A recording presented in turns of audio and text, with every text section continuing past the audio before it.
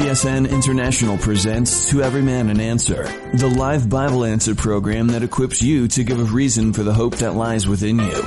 If you have a question on the Bible or the Christian faith, you can call us at 1-888-827-5276. That's 1-8888-ASK-CSN. Now let's get things started. Here's today's host. Aloha, everyone. This is Pastor Darrell Skinner of Calvary Chapel, Pearl Harbor, Hawaii, filling in for Pastor Mike Kessler. He's on a little break right now, and so I'll be hosting the show. We always look forward to the great questions you call us with. We love to see that people are hungry and thirsting for the Word of God, and the Bible says, my people perish for their lack of knowledge. We don't want you to lack any knowledge of the Lord.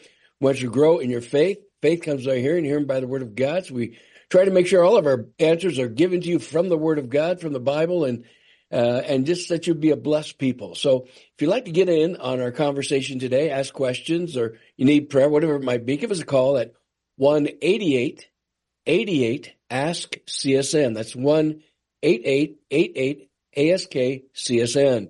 And we have some lines open for you today. And special guest with me on today, co-hosting, is Greg Blanc, pastor of Calvary Chapel, Rapid City in South Dakota. Greg, it is great to be on with you. Looking forward to the program. We've done this before, and it's always a great joy. So tell us what's going on at your church, and what are you studying at this time, and what are you feasting on? What the Lord's showing you at this time with what's going on in our world?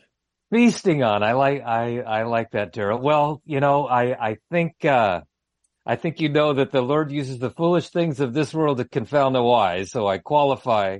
Amen. Qualify there. Getting ready in the beginning of the year, I'm going to start teaching through 1 Corinthians. So that verse rings true for me. But the next 2 or 3 weeks before we get started and all our Christmas stuff is I'm doing prophecy update. I haven't done one since the middle of the year, and it was just time. So we're doing 3 weeks of prophecy update, and it never gets old. You read through the book of Revelation, even just those few verses there in Revelation 13 about, where he's granted power to give breath to the image of the beast. And you're going, well, how is that going to happen? Is it going to be completely supernatural, or is there going to be AI involved? And then he says it causes all, both small and great, to receive a mark on their forehead or on the back of their right hand, and he kills all those who won't receive the mark. And I'm thinking, how is all this going to take place? And it's got to be through AI. And you look at all the artificial intelligence that's just since GPT, came out a year ago. Look how fast technology has accelerated. And I go, well, how are they going to be able to track who does buying and selling? Well, that's all going to be by artificial intelligence. And how are they going to have the Big Brother system where there's going to be constant surveillance? Well, that's all going to be AI. And you have guys like Elon. Elon Musk. He's a technology guru. And he's coming out and saying, hey, man, it's time to pump the brakes. It's time to slow things down. Even Noah Yuval Harari, that name, he's a hater. He's a hater of God. But even he is coming out and saying that AI could be the end of humanity. And I looked it up a little while back. Time magazine front cover in May of this year said, I think it said the end of humanity. And I'm going, well, people are thinking about that. And what a great time, right, Darrell? What a great time to be able to talk to these folks who seemingly have no hope and are fearful. What a great opportunity for us as believers to help people realize that our security, our hope is eternal in the heavens. What about you? Have you done a prophecy update lately? It seems that my wife says I'm in prophecy all the time, but anyway. I like that. I love Bible prophecy. We've been currently going through the gospel according to John. But before we started that, I did do a prophecy update with what's going on in our world, and especially with the activity and the war that's happening in Israel. we talked about the Ezekiel war. This is not the Ezekiel war right now. This is a war with Hamas. And, of course, you have Hezbollah to the north. But it's not the invasion as of yet with Russia and Iran. I just heard the news yesterday that the president of Iran is over there in Moscow there with Putin and so forth. So the alliance is strong. Then, of course, you have Erdogan, who is also involved in the Ezekiel war, which is Ezekiel chapters 38 and 39, this mass invasion, which is Erdogan is the president of Turkey. Turkey is mentioned in the alliance, as well as the other Islamic countries, and they come as a great storm, if you will, from the north. And then God intervenes with a great earthquake and fire and brimstone and pestilences and so on, and destroys these invading armies. And it is for his name's sake, the Bible declares, and it will happen in the last days. So those are the things that, going through. And of course, you have Matthew 24 and the days of Noah. We see what's going on in our world with the homosexuality, the LGBTQ the transgenderism, and all these things that are going on in our world are just more facts to our faith, if you will, because the Bible says this is how it's going to be in the last days. My friends, if you're not saved out there right now, the Bible's screaming at you to get saved. Jesus is calling you to come to his great salvation, because don't waste another day. You never know what's going to happen in your life. And secondly, these are the last days. The rapture could be upon us any day now. And any backsliders, return to the Lord. Let's get right with God, and let's go for God. But I'm excited to hear that you're teaching Bible prophecy right now. Oh, love and it. All the artificial intelligence. Sometimes I had a question. Sometimes on Wednesday nights, I do a question and answer period before I start a Bible study. And they said, what do you think of artificial intelligence? Well, anything artificial, I really don't like. I don't think you could really trust it. And the intelligence of this world is not very good. So they think we came from monkeys, and no, we did not. We have a masterful creator who created us, who loves us and cherishes us, who gave his son for us, and Jesus went to the cross and died for us. And what hope we have in the Lord. So exciting stuff. But, when you look at that image of the beast you were mentioning earlier, it's very fascinating for folks. It's the abomination that makes desolate. They're spoken of by Daniel the prophet at the midway point of the 7 years tribulation.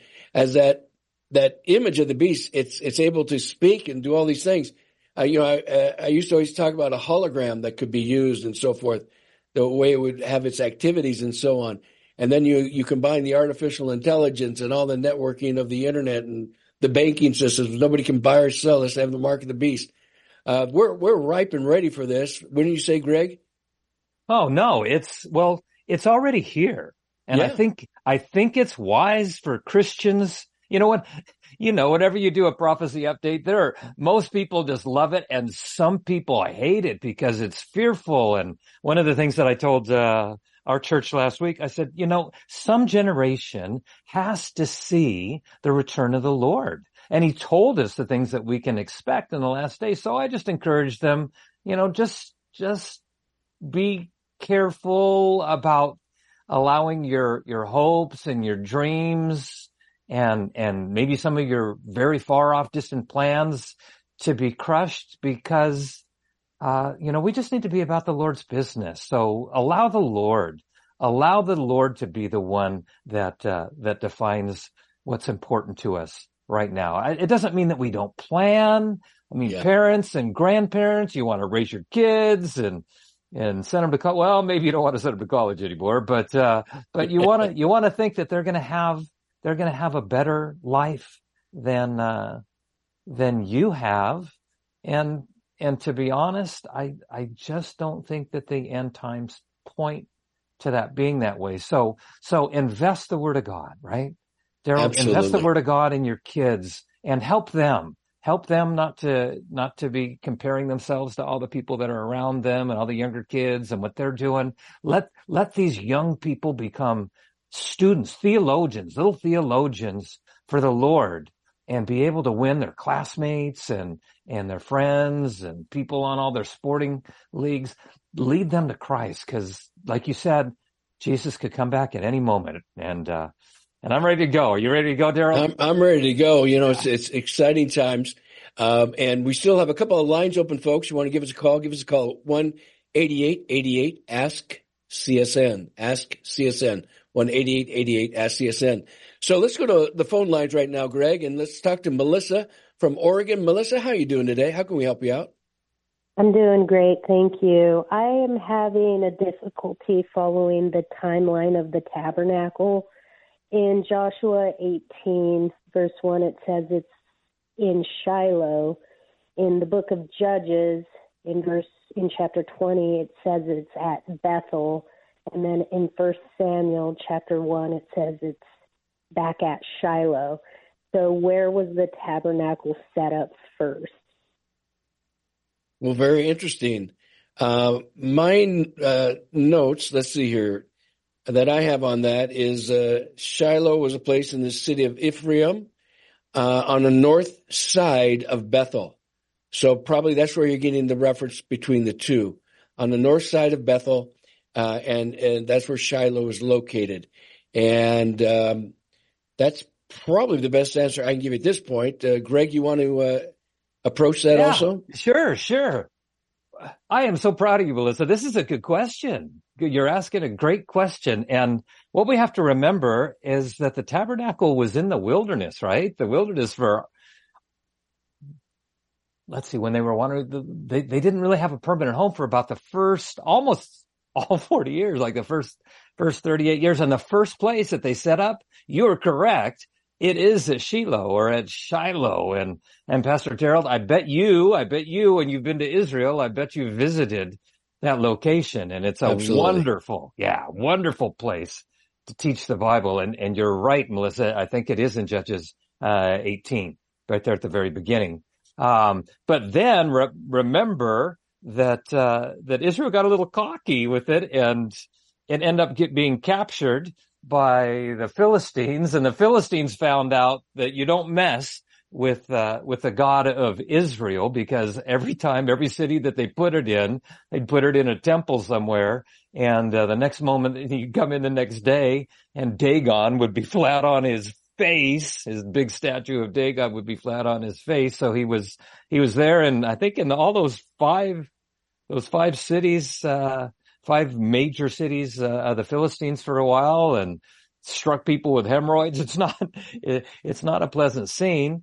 Temple was also in Kiriath Jearim, probably another place, Daryl, that you're probably familiar with in Israel. You've taught from there, probably from that overlook in, where's that overlook that has that first century wine press, and it's got it's near Kiriath Jearim. Anyway. Go ahead.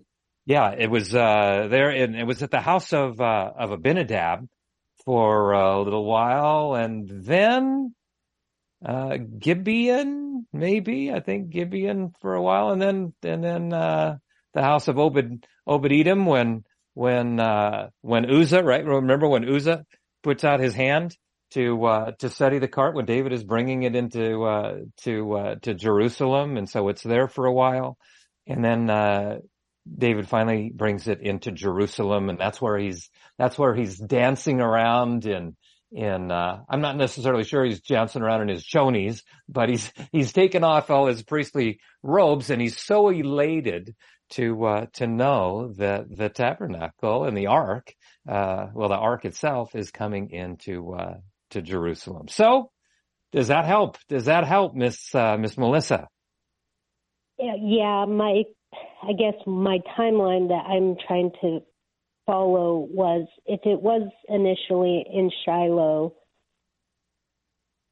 in Judges it says it's in Bethel, and then Samuel it says in Shiloh. So did they move it to Bethel and then back to Shiloh? I think it may be what Gerald had mentioned earlier, that it was near. It could have been near. Yeah, it says the northern region of Bethel. So it could have just been the verbiage, meaning it was in Bethel as compared to naming Shiloh itself. I'm trying to find the timeline, if I can find you some dating here. The book of Judges, and then you have Joshua, And because we know we read about it in Joshua, and then we read about it in Judges chapter, was it 21, I believe it is. And we read about the end of Joshua chapter. It's Judges 18 and in Joshua 18, I think. You have Judges 21 and Joshua 18. Oh, okay. Yeah. There you go. And so there is a time period. What the amount of years are, I'd have to get out my other Bible to look up the exact kind of year that might be explained. Joshua has date of writing is the 14th century for Joshua, and the date of writing of Judges is around the 11th century. So this is what you have as a timeline if you want to get kind of in that arena. Of course, you have that's when the book of Joshua started, and then it was written, and then Joshua's life and so forth. But that's about the best we can do for you this time, Melissa. Hopefully that helps alleviate a little bit of wonderment in regards to the question. Thank you. You good to go? Yeah, thank you. Hey, stay on the line. We'd love to give you a couple of videos, God of Wonders, as well as Evolution versus God. Of course, Pastor Mike's book, It's Time to Grow. And you get the last of Chuck Missler's series on the book of Revelation. So that'll be coming to you. Also, just stay on the line. There'll be some folks to talk with you and get those items out to you. Also, you'll get the 101 Last Days Bible Prophecies booklet, which is just a great little booklet to have. So, Melissa, thank you so much for calling to Every Man an Answer. Let's go to Quinn down over in Klamath Falls, Oregon again. Hey, Quinn, how you doing? How can we help you out today? I'm doing great. Thanks for taking my call. Question is, clearly Jesus is for the poor and for the needy, right? Like Matthew 25, as you've done to the least of these, my brethren, you've done unto me. And he's a father to the fatherless. He's a husband to the widow. And that's kind of my heart too, is like, I want to be that, obviously. But just, we're from Oregon, and where it's a state where, drugs are, pretty much legal, and people just kind of choose that lifestyle a lot of times. And, I just got myself wondering, like, who really is the poor? How do I discern, to use what resources God has given us? How do I discern who to give it to? I don't want to get to heaven and have the Lord say, hey, I told you to go to the poor, not to the idolaters or to the lazy, or, something like that. So that's just where I'm thinking. Well, that is a great question, because there's so many people out there today. They're constantly begging for money and so forth. You're trying to figure out, do I want to help them? Should I give them money? I don't want to be casting my pearls before swine, so to speak. And, one direct statement by the Word of God is that we're to help the widows and the orphans, and those that are truly widows. So there's an explanation in regards to that, who are widows of the faith, and to help them. And then the orphans who, their parents have died or been killed. Who knows what's happened to them? But there's so many people out there who they'll take the money and they're going to use it for for booze. They're going to use it for alcohol, and we're just extending their addictions. And we don't want to be giving them money. I know a story of a guy who was begging on the streets here in Hawaii, and he had, he always stands in the middle of the intersection there with the signals and all the traffic, and he'd be begging for money, and he had to sign up, and he says, wounded from Vietnam and all these different things. And then he looked real tattered looking. He kind of limp around. And then one of our pastors on staff, who was a retired, what was he? He was a master chief in the Navy. He had retired. He saw the guy go to the NEX. He saw him get out of his car, change his clothes, his shirt, so it wasn't all tattered looking. And then he walked straight as an arrow without any limp and right into the NEX, the Navy Exchange out here, to buy whatever you want to buy. But whereas before you'd see him putting on this performance that he was doing. And I think we just have to be discerning. I know there's times people may come to church and I need money for this, I need money for that. And if they need food, we'll just take them over to the grocery store. We'll help them buy some food. But many times they'll just say, oh, no, I just need the money. I just need the money. Well, we know what you want the money for. And so that's one way to be discerning and kind of just find out who's who's really in need. And you got to be careful out there because some of these folks are a little bit nutty. They can pull a knife on you, try to take your wallet or your purse, whatever it is. And just be cautious with how you give and who you're giving it to. Greg, do you have any of that in Rapid City? Oh, it's funny that you mentioned that. It is becoming, we are Rapid City, South Dakota. This little oasis in the middle of the country now is the second year in a row, fastest growing, small city in the Midwest. And so we're getting a lot of people moving here, and our homeless are increasing as well. And Quinn, I really appreciate your question. It just shows that you have a heart of compassion, and every believer, every Christian should have a heart of compassion. And at the same time, we just need to have a heart of stewardship as well, because anything that we have is a gift from God, and ultimately we're to be stewards, good stewards of that. It's like Pastor Darrell was saying, that very often it's hard to tell. You want to help everyone, but sometimes we're not helping them, we're enabling them. And when you look at the Bible, especially in the Old Testament, Jesus said that the poor that you'll always have with you. And I think that Jesus understood what homelessness is, because in the New Testament, he says, the birds of the air have nests and the foxes, have holes, but the Son of Man, has no place to lay his head. So, he certainly can sympathize with that, but we realize, the Bible specifically would address, hospitality, and when a stranger or a sojourner would come to your area, it was an obligation.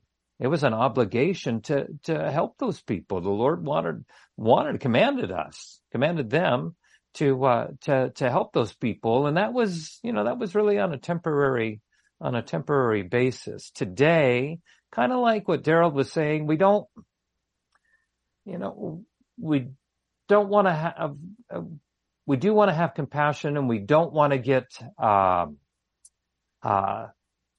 our hearts so hardened, because Pastor Darrell, he's had plenty of people, just like any pastor has, who have come to them and have not told you the truth on why they're homeless or what they need the money for and those kinds of things. So, I tell people to exercise caution, to really pray to the Lord. Don't just throw money at the situation, because sometimes those people, they're homeless by choice, because I was listening to a local radio program here yesterday. Hey, this is perfect timing, Quinn, for this question. And he was saying that everywhere, every homeless person in Rapid City could find a place to stay. We've got the mission, we've got Cornerstone Rescue Mission, and we've got other outreach, the Hope Center and other places that are willing to help people, but there are requirements for that. You have to be in by a certain time, and you can't be drinking alcohol, and you have to be looking for a job, and those kinds of things. And some people just don't want to meet those requirements, and that's where things really get a little more difficult. Darrell, do you experience some of that too? Yeah, same thing. We recommend rehabilitation places and so forth, and they don't want to go there. They don't want to live by the rules. The Bible says, do not be deceived. That which a man sows, he also reaps. If you sow to the flesh, you reap corruption. You sow to the spirit, you reap everlasting life. It's a law of God. If people want to sow to foolishness, the lack of not working, the Bible says if man doesn't work, he should not eat, because the very first commandment that God gave Adam was you shall work by the sweat of your brow. God wants us to be industrious. God wants us to work. But if there's people out there that don't want to work, they just want to live off of everybody else, and it's tragic. And you know what? We only the Lord can change them, but they need to come to salvation and be empowered by the Holy Spirit. Outside of that, we just you got to just kind of move on from them and reach those who are in the body of Christ, to help those in need in the body of Christ, or in the mission field as we're doing good works to reach people with the gospel and so forth. So I think orphans and widows is a great place to start. Widows of the faith and orphans that we can help and set up orphanages and bless their hearts. Many times we get involved in set up little medical facilities in foreign countries to help the people out there as a witness. So those are good ways to do it. And hopefully that helps you out, Quinn, and may the Lord bless you and just give you the discernment that you need. Stay on the line. We'll get you those videos and the books. And I know that God's going to bless you as you have a heart for people, and that's the main thing. Share the gospel, love them, and see how God will show you how to help them if need be. God bless you, my friend. Hey, we're going to go to Bob in Kenai, Alaska. Bob, how you doing today? I'm doing good, and it's pronounced Kenai. Oh, sorry about that, and, Kenai. No problem. I've got a comment and then a question. The comment I heard about helping somebody out, they're panhandling or something. And in those cases, I never give money. I'll buy them a burger.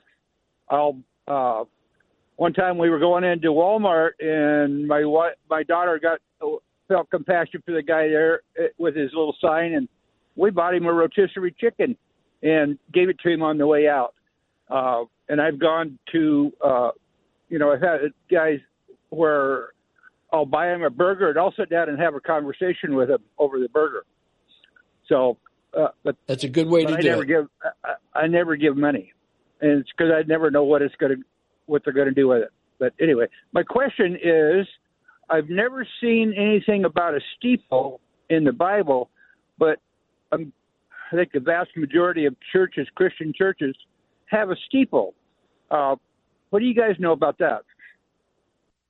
Well, I would say, it's just a symbol of probably reaching the heavens. Many times on top of the steeple, you'll find a cross, and it's become something that's high up that people can view in the neighborhood or driving by, whatever it might be, and see it. But at this time, if you stay on the line, Bob, we're going to get back to you. We've got to take a little break here in the program to Every Man an Answer. Folks, hang in there. We'll get to your questions in just a moment. God bless.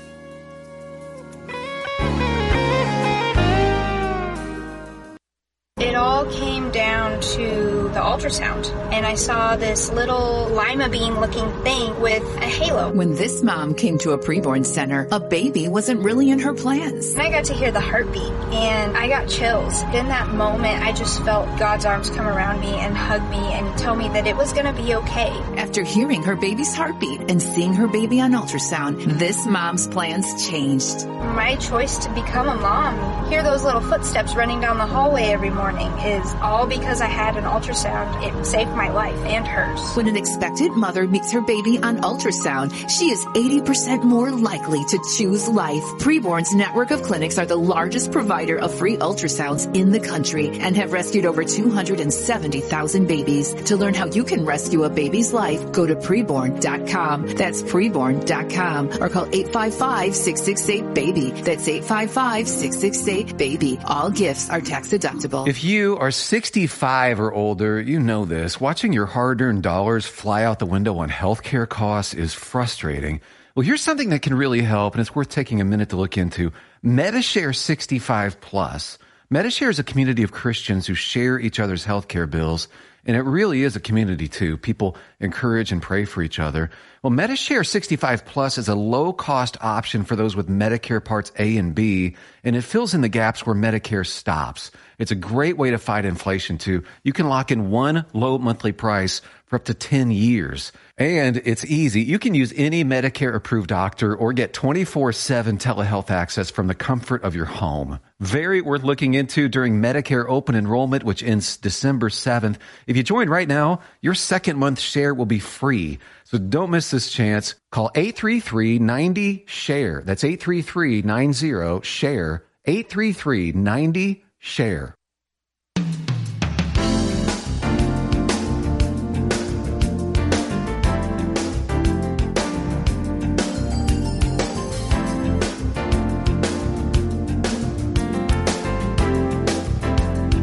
Aloha, everyone. This is Pastor Gerald Skinner of Calvary Chapel, Pearl Harbor in Hawaii. I'm filling in for Pastor Mike Kessler, and on To Every Man an Answer. Special co-host is Greg Blanc of Calvary Chapel, Rapid City in South Dakota.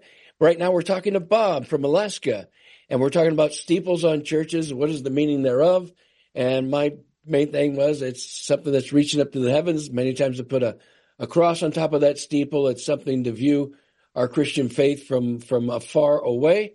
Maybe you have a different answer than I've just given off the cuff of my head, the top of my head, I should say. What do you say, Greg? Yeah, Bob, another good question. How many times have we driven past, especially denominational churches, that seem like they all have the same building floor plan, and there's a lot of that. There's a lot of that here in the Midwest, and there's still many churches here that have an actual steeple, and I think that they date back probably, I don't know, 1600s, because I think a lot of them, you don't see it that way today, but I think a lot of them were, the steeple was just part of a glorified bell tower. And that the bell tower was used, lots of churches used to have bells. Some still do. And they would ring them, when it was time to come for worship. And like Pastor Darrell said, most of them will have a cross on top. It helps to distinguish the church building from maybe some of the other buildings in town, and you could see it. You could see the cross. That's kind of cool. You can see the cross from a distance. But those would be the only reason. Obviously, most churches don't have them today, and it certainly isn't a necessity. But that would be my answer, Bob. Hey, Bob, I hope this helps you out. We've got a couple of videos for you also, the God of Wonders video, as well as Evolution versus God, and Pastor Mike's book, It's Time to Grow, Will Bless Your Heart, and 101 Last Days Prophecies. So all these items will be coming to you. Just stay on the line. They're going to get your address and so forth and get it out to you ASAP. Let's head out over to Richard in Washington. Richard, how are you doing today? I'm scared. What are you afraid of, dear friend? My salvation. And have you given your heart to Jesus? I gave my heart to Jesus in 1972, and I backslid for a lot of years. And the screener just prayed for me, which made me feel very good. Richard, let me help you out a little bit here, because the Bible says God's not given us a spirit of fear, but of power and of love and of a sound mind. And many times we backslid, we think, well, I've just left the Lord, and how could he ever love me? But you're calling in today, showing us that you have not left the Lord. The Lord has not left you. And I would say this much, in 1 John it says, if we confess our sins, he's faithful and just to forgive us our sins and to cleanse us from all unrighteousness. For we have an advocate with the Father, Jesus Christ the righteous, who died not only for our sins, but for the sins of the whole world. And you know what? God is a loving God. Our Father forgives us. Our Father will help us. Jesus has cleansed us with the blood he shed on the cross. He cried out for our forgiveness. And the Bible says that once you come to faith in him, that you are saved. And you just, all you do is just return to him and say, Lord, I haven't done everything right. You know who I am. And I just pray you forgive me. And I know I'm going to walk in your ways. I'm going to trust in you. Now, do you go to church, Richard? No, I haven't been able to find one. I've been considering going to the Calvary Chapel here in Kelso. Well, what I would do this Sunday, I would plan on it, find out their church service time, and just go there, because you need to get in fellowship with other believers who will encourage you and pray for you. And then, and you got to get yourself into the Word of God. I'd encourage you to read 1 John. And as you read 1 John, it's going to talk about us confessing our sins and the faithfulness of God and his love and goodness. And then another great book to read, it's a little short, 4 chapters, is the book of Philippians. It talks about, I can do all things through Christ who strengthens me. My God will supply all my needs according to his riches and glory in Christ Jesus. Beautiful promises are given to us in the book of Philippians. It's a book of great joy. And I think what you do, Richard, is do this. Don't look at yourself anymore. Look at Jesus. He did all the work for you. He died for you. He loves you. You're created by him. And he's the one that takes you to heaven. And that's where faith comes. Your faith is not in yourself anymore. It's not in your good works. It's all in the Savior. His name is Jesus. Greg, I'll give it over to you. Yeah, that's an excellent explanation. Bob, Richard, I just want to tell you that we're grateful that you called today. And Amen. Anybody else out there Richard is not the only one. Richard, you are not the only one who struggles with these kinds of things. The enemy, once a person is truly born again by the Spirit of the living God, the enemy doesn't stop working on you. He wants to keep you ineffective. And one of the best ways the enemy keeps us ineffective is by condemning us and getting us to question our salvation. Now, it sounds like you've done that. Well, Richard, can I ask you this? Was there a time in your life where you were bearing Christian fruit, you were walking in the Spirit, you were experiencing the joy of the Lord, Richard? Yes. Yes. Okay. Good. So you've tasted and seen that the Lord is good. Blessed is the man who trusts in him. So is this something that's been going on for a couple of years, or is this just something recent? It went on for a couple of years, and then I moved away and went to Oklahoma School of the Bible. Oh, good. Well, excellent. Well, the most important thing that you can do is exactly what Pastor Darrell encouraged you to do. You got to be in fellowship. God never intended us to do this alone. He actually tells us in Proverbs 18 that the man who isolates himself rages against all wise counsel, and not that you don't have reasons for it. Maybe there's a health issue. Maybe you have challenges within groups, but I would go to that Calvary there in Kelso and just share your heart a little bit with the pastor. And I bet that he will do everything he can to get you plugged in and to get you aligned with some other godly men who you need a wingman. You need a physical. Jesus is our ultimate wingman, but all men, all Christian men, we need a wingman or two in our life that will laugh with us when we laugh, and will cry with us when we cry. And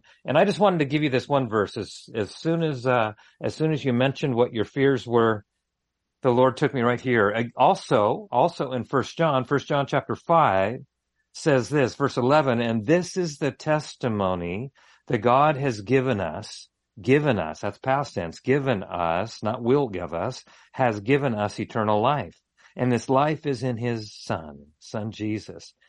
He who has the Son has life. He who does not have the Son of God does not have life. And this is the important part right here, Richard. This is verse 13.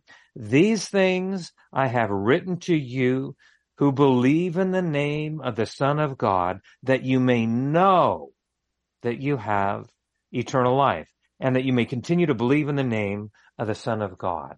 So you can't lose. Somebody who is truly born again cannot lose their salvation. You can't lose your salvation and come back, and lose your salvation and come back. You can't be born again, right? You can be born again once, but the enemy has been working overtime on you.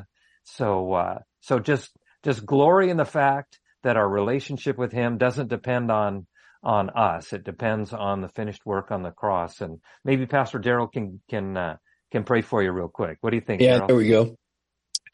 Heavenly Father, we do lift up Richard before you, Lord Jesus. We know the enemy has been working overtime on him, and just he feels a sense of condemnation, yet your word says, therefore, there is now no condemnation to those who are in Christ Jesus, who walk according to the Spirit, not according to the flesh. So, Lord, may you just guide and direct him as he goes to church this Sunday. May he get into the Word of God. May he just pray and seek you and allow you to work in and through his life. May he realize that you love him and you will always take care of him. And the joy of the Lord truly is his strength. May joy and happiness and fulfillment just be found in you, in his heart, his mind, his soul, and his body. May he just serve you and honor you in all his ways. And we thank you for Richard calling in today, Lord, that we could be a part of his life and in the fellowship of the Spirit, in the body of Christ. May you just bless him mightily and abundantly. In Jesus' name we pray. We all said, all the listeners out there said, amen and amen. Hey, Pastor Darrell, can I mention one more thing? Sure, Can I just reiterate what you said? Sure. Richard, this Sunday, not the following Sunday, not the Sunday after that, this Sunday, you need to be in fellowship. And I can promise you, the enemy doesn't want you there. So there's going to be all kinds of things that are going to come up between now and Sunday. You just need to post that all over your house. Just write it down like 10 times and tape them up all over your house. I am going to church this Sunday, December 10th, 2023. And there's probably somebody else out there in the listening audience that needs to hear that as well, right? I was gonna say the same thing. Go and get in fellowship. All right, Darrell, I just wanted to add that. Yeah.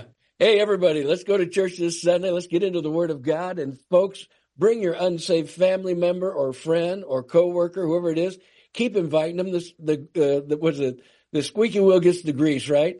You keep inviting them and get them to church. You know, there come a point in time where you say, okay, I'm going to go. I'm so tired of you asking me all the time. And you know what? They get there and the Word of God is preached and taught and the Holy Spirit's working on their heart. And it may be their day of salvation this Sunday, especially as we're approaching this beautiful celebration of Christmas, the birth of our Savior. Amen. So let's go for God in that direction. Hey, Richard, stay on the line. We've got some gifts for you, those DVDs and booklets. Love to give it to you. Stay on the line. Let's go to John in Pembroke, Massachusetts. John, how you doing? I'm doing well, thank you. I got a question for you. I'm right back to the garden, okay? God, it's said that he puts enmity between thy seed, my seed, and thy seed, and they did not cover their genitalia because of eating an apple. All right, there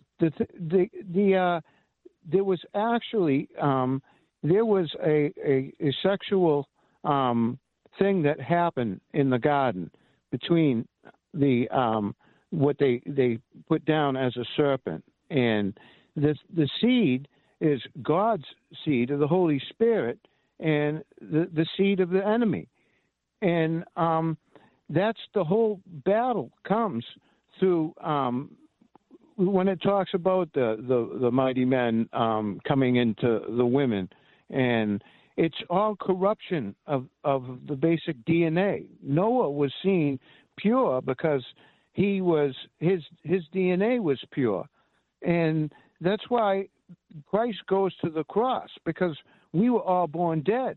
That's why we need to be born again, and Christ takes back the kingdom at the cross. And I'm wondering why nobody speaks of what truly happened in the garden. Well, you know, John, you got a few things right and a few things wrong. So I'm going to hand over to Greg and let him share, and then I'll share after him. So yeah, I just want to clarify, John. Are you saying that Eve had sexual relations with the serpent? Is that what I'm hearing you say? Yeah. Yeah. Okay. Well, obviously there's no biblical. That's one of the things that Darrell is probably saying, that, hey, we got a few things right and a few things wrong. That would definitely be one that is wrong, because there's no biblical evidence of that at all. As far as putting enmity between, his seed, God's seed, and theirs, is that, the question comes up, why would God put enmity or hostility or another word, antagonism, or bad feelings between the serpent and the woman? And it's plausible that the enemy was trying to continue allegiance to him, because Eve is the one who ate of the forbidden fruit, and then and then her boy Adam, who should have known better. They both should have known better, but he partakes as well. And obviously that's why they had to cover themselves. So that's why they covered themselves, because they were naked, and they were naked and afraid. That's where they got the name of the program from, probably. But they were naked and very, very afraid, because they knew that they had disobeyed what God had called them to do. Pastor Darrell? Yeah, in the book of Genesis, we read the following. It says here that, now the serpent was more cunning than any beast of the field which the Lord God had made, and said to the woman, has God indeed said, you shall not eat of every tree of the garden? The woman said to the serpent, we may eat of the fruit trees of the garden, but of the fruit of the tree which is in the midst of the garden, God has said, you shall not eat of it, nor shall you touch it, lest you die. Then the serpent said to the woman, you shall not surely die. So he's in rebellion against God, rebellion against God's word. For God knows that in the day that you eat of it, your eyes will be opened, and you will be like God, knowing good and evil. So when the woman saw that the tree was good for food, that it was pleasant to the eyes, and a tree desirable to make one wise, she took of its fruit and ate. She also gave to her husband, and he ate. And the eyes of both of them were open, and they knew they were naked. In other words, shame, it came into their lives, and they sewed fig leaves together and made themselves coverings. So there's nothing in there that gives reference to any kind of sexual connotation that she had a relationship with the serpent. Satan came in as a serpent, and this serpent was upright, because the curse upon the serpent was that he'd crawl on his belly for the rest of his time, and eat the dust of the earth. And the deal was this: they disobeyed God and they obeyed the devil, and thus they know good and evil. Yeah, he was right about that. God is good and the devil is evil. And now they vacillate between good and evil. Now sin has started, and now sin is passed on to every man and woman on planet Earth. We all inherit that sin nature. And when you look to someone like Noah, he found grace in the eyes of the Lord, but he too was a sinner. He needed God's salvation, looking to the Messiah to come, as we look to the Messiah who came in our day. And so we need to be born again of the Holy Spirit, because instead we're going to be ruled by fleshly appetites, and the soul, then the spirit, which is the sin nature. But when you become born again, as you place faith in Jesus Christ, then you flip the order, and now you're born again of the spirit, and now the soul, and then the body's last, because we're repentant of our sins, and we're not going to live for the flesh. Now we always want to do good, because God is good, and we have the ability to overcome the evil that's within us because of the power of the Holy Spirit and Jesus Christ, who's now, we're emulating his life. So this is what happens. The enmity between the seeds, it is because Satan's seed of sin is going to be battling against that which is going to be the lineage of the Messiah to come, the Christ and Savior. And of course, throughout history, God has propels us through the scriptures of those of faith. We get to Abraham, the friend of God, and so forth, and it propels us in that region of faith, and Moses, and then David, and then how the Messiah would come and be born so nobody can be deceived. And we realize the truth. Jesus is the way, the truth, and life. No man comes to the Father except through him. And when you come to him, your sins will be forgiven. You'll be born again of the Holy Spirit, and your life will change. But we still see the war going on between Satan coming against God's kingdom and against Christ. To this very day, we're being persecuted as believers. So this is the enmity that goes on. And Satan thought he had really won when Jesus died on the cross. But Jesus, being sinless, he rose from the grave. He conquered sin, death, and the Bible says he conquered the devil himself. And then he ascends to heaven 40 days later. So this is the great story of what we call the good news, the gospel. And so hopefully it helps straighten out some things for you. And it's they covered themselves because they had experienced shame. Before that, there was purity.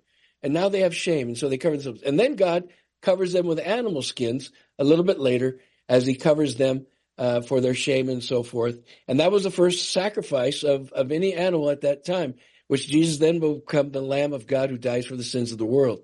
So God's ways are holy and righteous and perfect, and he just lays it all out in prophecy, and he shows us the way. So stay on the line, John, and we want to get you these videos, the God of Wonders, Evolution versus God, and the booklet, It's Time to Grow by Pastor Mike Kessler, and hopefully that'll help you out. And we'll continue on. We'll get to Gloria in St. Louis, Missouri. Gloria, God bless you. What do you got for us today? Hi, I'm just curious to know, like, what are your thoughts on, like, the rapture? Like, right after the rapture takes place, even the next day, what the state of the earth will be like, what the state of the world will be like. Like, I know it may be chaotic, but I'm just wanting to know your opinion on what's your view. Like, how do you imagine that? Good question. I think it's going to be absolute chaos. There could be airplanes falling out of the sky. All these cars are abandoned during the rush hour, if it happens during that time. There's probably going to be fires in different places because of things that are left burning in homes or whatever it might be. It's going to be absolute chaos with all these people that leave planet Earth. And then they'll have to redirect, the world will redirect itself. And all of a sudden, who's going to come into the leadership role? Well, he's going to be known as the Antichrist. And he's going to fill that void. And he's going to be a world leader, a miracle worker. And he's going to have all these explanations about what happened to all these people on planet Earth. Were we abducted by aliens? Were we not ready for a new age? So we were all purged off of planet Earth? There's going to be some phenomenal statement he'll make. It's going to be the lie through Satan, a deception. And it's going to go across the world. And the world will gravitate towards him and think, this is the miracle worker. And they'll think he's going to be the savior. And the new Mashiach for the new age, lead us into whatever green environment they want to have, and so forth. But I think it's going to be absolutely chaotic when the rapture hits. But they'll come together around this one world leader. Greg, what do you say? Yeah, I agree 100%. It's going to be nutty. You know, there's a new word that's been added to the dictionary recently. It's called polycrisis, and even the FBI Director Wray, said yesterday when he was appearing before a Senate subcommittee that he has never seen so many dangerous things going on all at the same time, including terrorism. And I'm thinking how nervous and how fretful people are about that. Can you imagine when millions and millions of people are off the planet in the twinkling, right? In the twinkling of an eye. Now, like Pastor Darrell said, some people are just going to say, this is what we've been waiting for. Now we can have the utopian. The bad guys won't tell you it's going to be dystopian. They tell you it's going to be utopian. And finally, you know, all those Bible thumpers, all those people that claim to love Jesus, that those guys are all gone. They've been keeping us from progressing to our next level in human evolution. And so some people are saying that's going to be great, but chaos doesn't even start to describe exactly what's going to be going on. Just think about all those people are gone, you know, in a moment, and people are going to be very, very nervous because a lot of them are going to know that what we witnessed to them was true after all.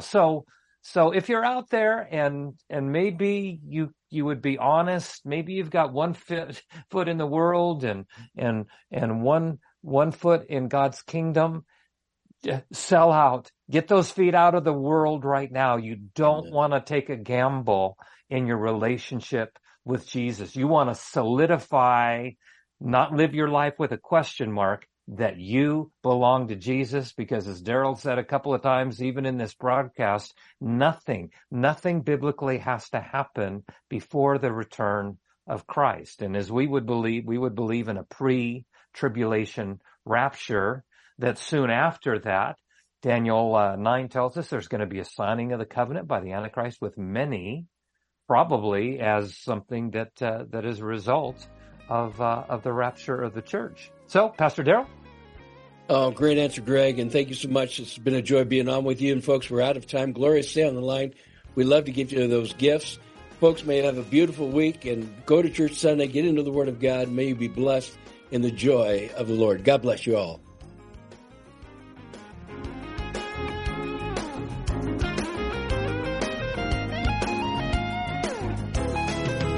To find out more about this ministry or to receive a copy of today's program, please call 1-800-357-4226 or write us to Every Man an Answer, P.O. Box 391, Twin Falls, Idaho 83303. That toll-free number is 1-800-357-4226. Subscribe to the free podcast on iTunes by searching for To Every Man an Answer in the iTunes store or visit us online at csnradio.com/TEMA. To Every Man an Answer is a production of CSN International, the Christian Satellite Network.